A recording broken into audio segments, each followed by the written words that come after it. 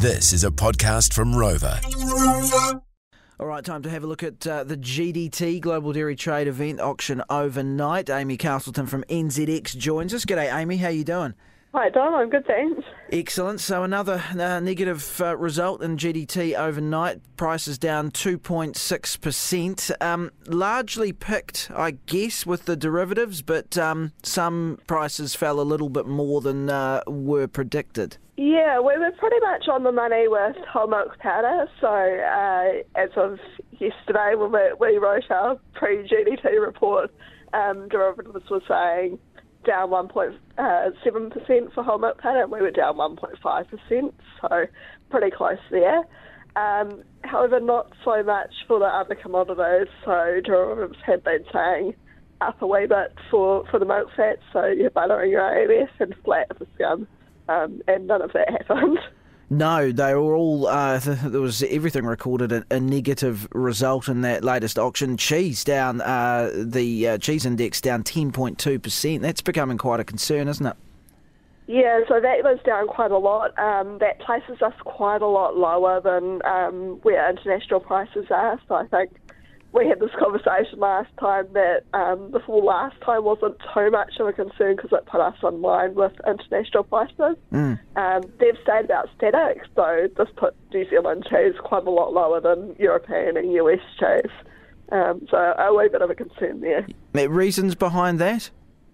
Not too obvious this time around. It seems that buyers just didn't show up, so nobody's wanting to buy it this time around. Simple as that. Yeah. If people don't want to buy it, then they're not going to buy it.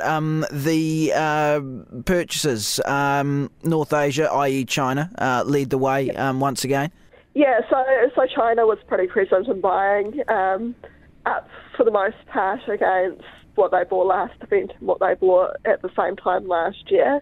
So the fall in demand wasn't North Asia, it was largely around that Southeast Asia, Oceania region, which has been a big price driver for a lot of commodities recently, and a couple of other regions dropped out on individual commodities as well, just not too interested in buying product this time.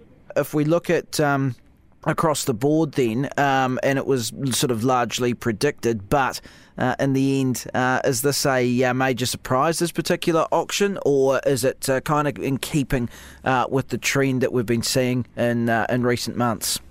It is kind of in keeping with the trend. I mean, as we discussed earlier, derivatives got a bit wrong on most commodities, but more generally, we're not too surprised at seeing some more downward trends in prices, so it's just the way things are going at the moment. Data's still reasonably mixed. Buyers aren't buying product if they don't need it. They'll probably just wait till prices come down a bit more, search out for a bit of a bargain. Milk supply is reasonable, so no need to kind of jump in and secure product on a concern that it won't be available later. So there we have it, 2.6% GDT down overnight, whole milk powder down 1.5%. All the analysis from the team at NZX. Amy Castleton, a pleasure as always. Thank you so much. No worries. Thanks, Dom.